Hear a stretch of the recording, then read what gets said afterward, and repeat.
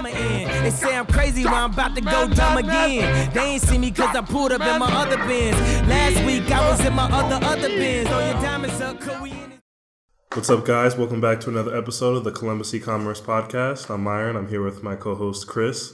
Let's go ahead and kick things off with the news about the Sears bankruptcy.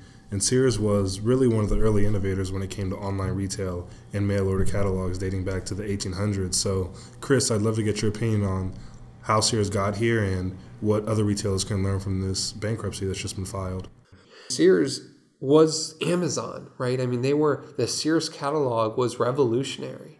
Walmart came about, took market share. Amazon came about, and tens of thousands of new retailers are coming on board every day, doing things differently, offering value to a customer in a way that the customer wants, and not just forcing the old model down the customer's throat. At the end of the day, keep in mind, retailers, it's not about what you do, it's what your customer wants. That's what you need to adjust for. And the customer no longer wants just to have one option in their town to go to and be forced down their throat. So it's a matter of time. It's interesting. I think a lot of people blame it on Amazon, which will be silly. In reality, it's a changing dynamic, and there are more options. And when there are more options, the people who aren't giving value to their customers are going to lose. That's as simple as it is.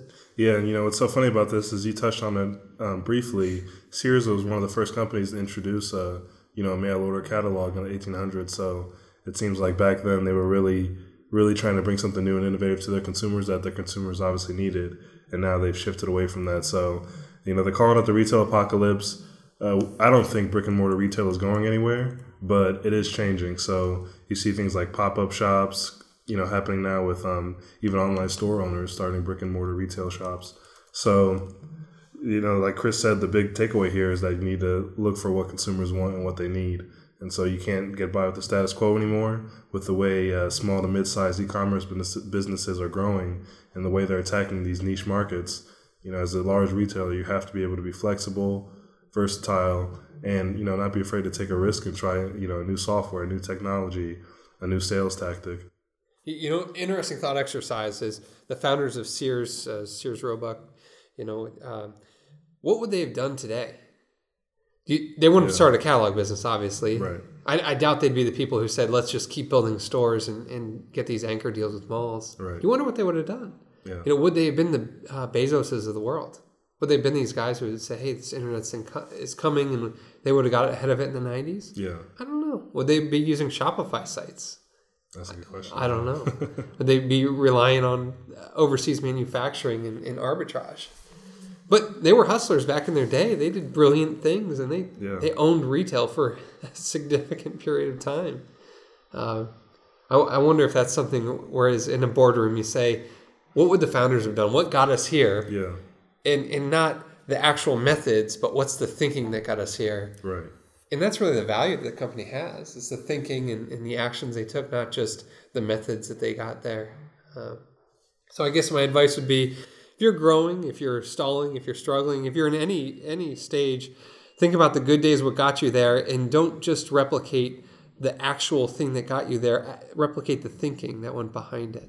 Yeah, that's a great point. You have to keep that disruptive mindset, to bring the new thing out there. And that's you'll find that common mindset across all of the people, at the top levels of Walmart, Amazon, eBay, whatever company it is. They'll have that same mindset where they're looking for new, innovative ideas and not just sticking with the same old. Well, I think that's solid.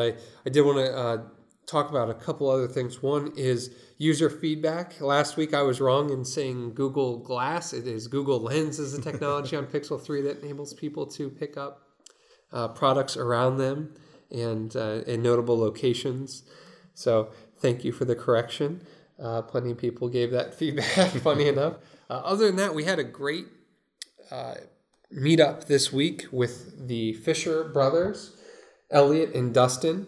They own a number of brands, but these guys are really folks who look at the market and see where there's opportunity and build into that opportunity. So they have Clothe Ohio, which is really about a here brand, so a local Ohio brand and things that have to do with Ohio. And that's really one of the places they got their start. They also have Donkey Tees, which is trend-setting brand. They sell on multi-channels.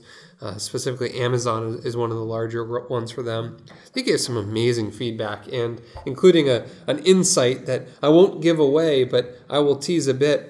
They have a way to sell on Amazon and get that Prime standing without having to go all in on FBA. And I thought that was such fantastic advice they gave to this group, and really cool to see these entrepreneurs. And they've been around since 2006, so they're by no means a startup.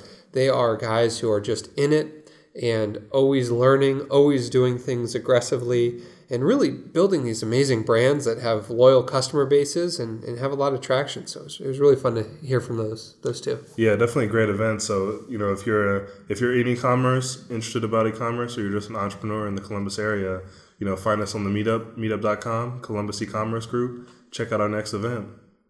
Awesome. Well, that's all I have. Myron, anything else from you?